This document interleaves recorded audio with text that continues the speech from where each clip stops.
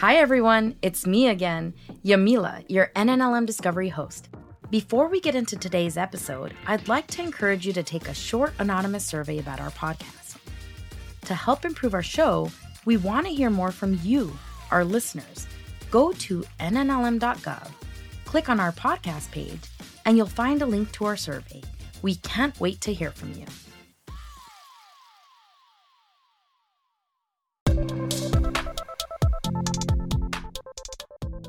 I'm librarian Yamila Alkayat, and this is NNLM Discovery, a podcast from the network of the National Library of Medicine. This podcast series explores how the NNLM is engaging with communities to provide access to trusted information for the purpose of improving the public's health. On our final episode of Season 1, we've decided to showcase another podcast series that's being produced at the National Institutes of Health.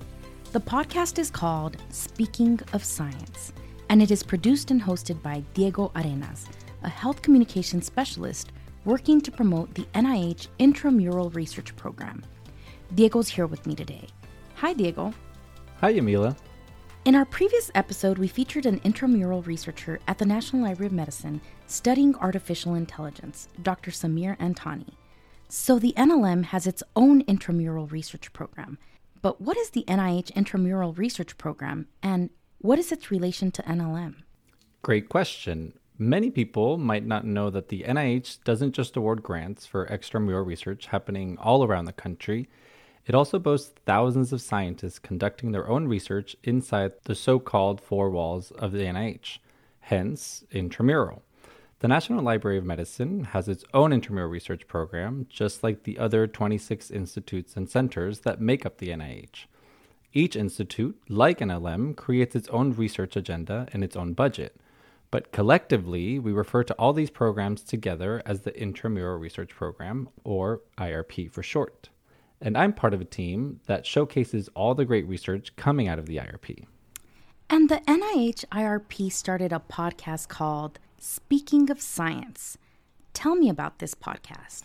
Yes, we launched the podcast in 2019, and it's been a great way to profile IRP researchers and share their findings with the community. There's a lot happening at NIH all the time. We have over 1,100 principal investigators and 4,000 postdoctoral fellows conducting research, which actually makes the IRP the largest biomedical research institution in the world.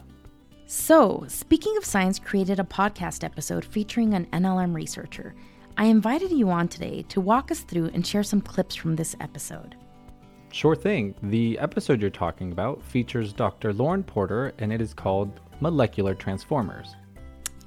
Transformers like the cartoon robots? Yes, exactly. Dr. Porter is helping redefine the way we understand how proteins behave. So it's been a while since I reviewed this.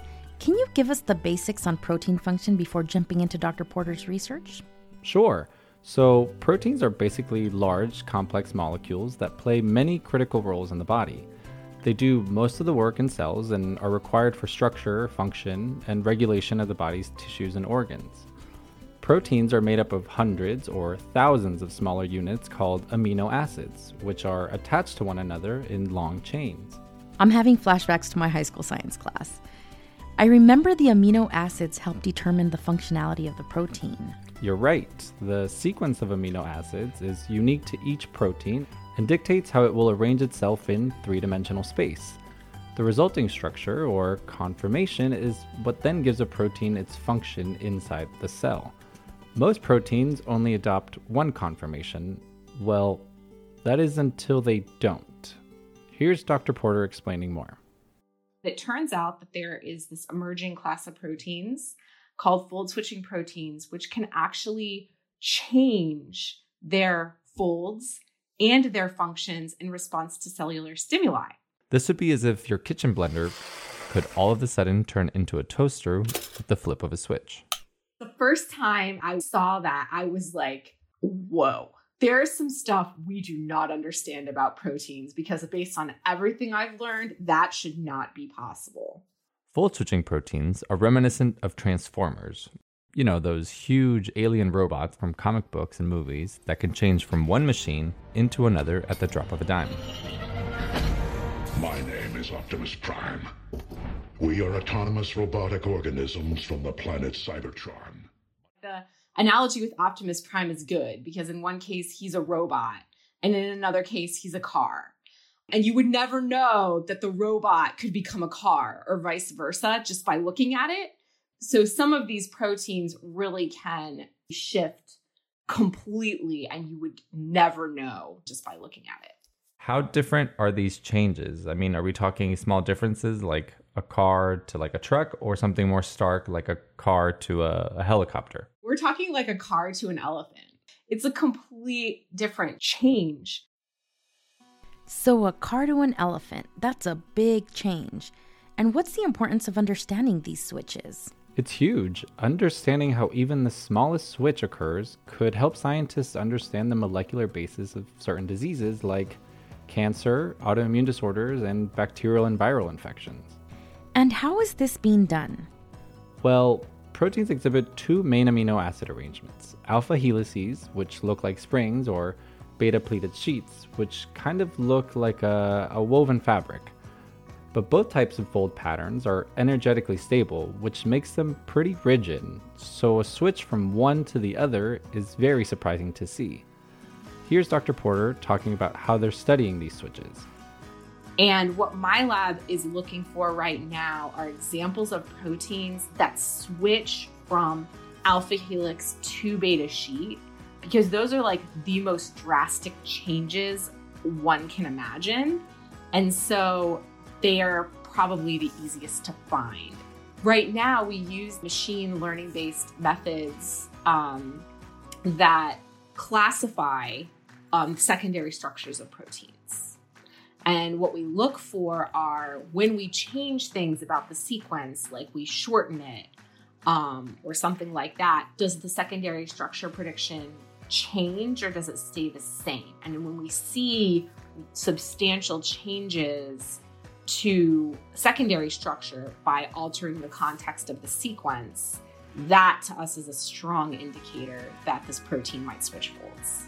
And what triggers those folds to switch from one state to another? Is it something in the environment? So it depends. Certain fold switching proteins actually sample both conformations at the same time, but there are other proteins that do need to be triggered, and there are a number of different triggers. So changes in pH, binding of protein, changes in redox potential, any of those things and many more can trigger the fold switching. In our Speaking of Science episode, we do go into greater detail about how this research is carried out and how it fits into the ultimate mission of improving human health. But Dr. Porter's research is really changing the way we think of something that we thought was fully understood for so long. For sure, I'm definitely comfortable saying that fold switching proteins show that there's some stuff we don't understand. And it's important to understand it, especially because of how relevant towards integral biological processes. We recently wrote a paper basically showing that fold switching seems like a specific mechanism of regulation.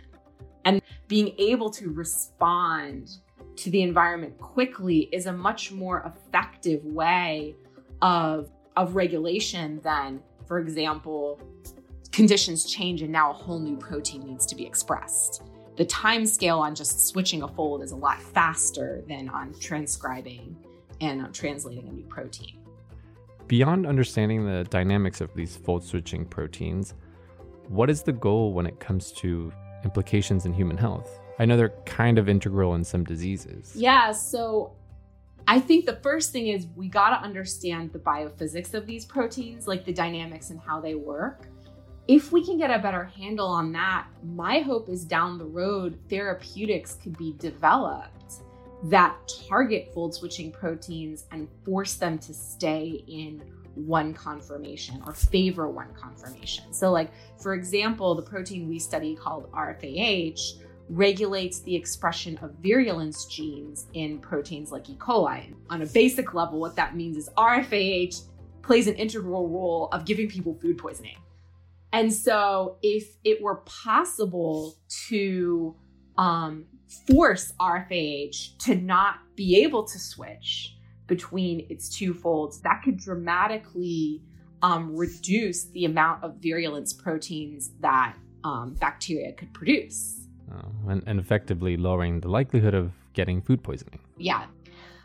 So it may be possible down the road to produce drugs that target these. On the flip side, a kind of tantalizing study in Journal of Molecular Biology came out a couple years ago showing that amino acid change associated with a certain form of human cancer switched a secondary structure element in a human protein from an alpha helix to a beta sheet. And so it could be possible perhaps to design some sort of therapeutic that targets that protein, that has that amino acid change, so that maybe it could be restored to its native form. And then maybe that would help, decrease the number of cancer cells that could grow or something. So I think those are kind of the two ways that I imagine, decades down the road, this research being useful in the clinic. And I hope to see that in my lifetime. Yeah. Well, that's what I think is so great about basic science. Yes, there's the thrill of discovering something new and the curiosity to really understand it at a fundamental level.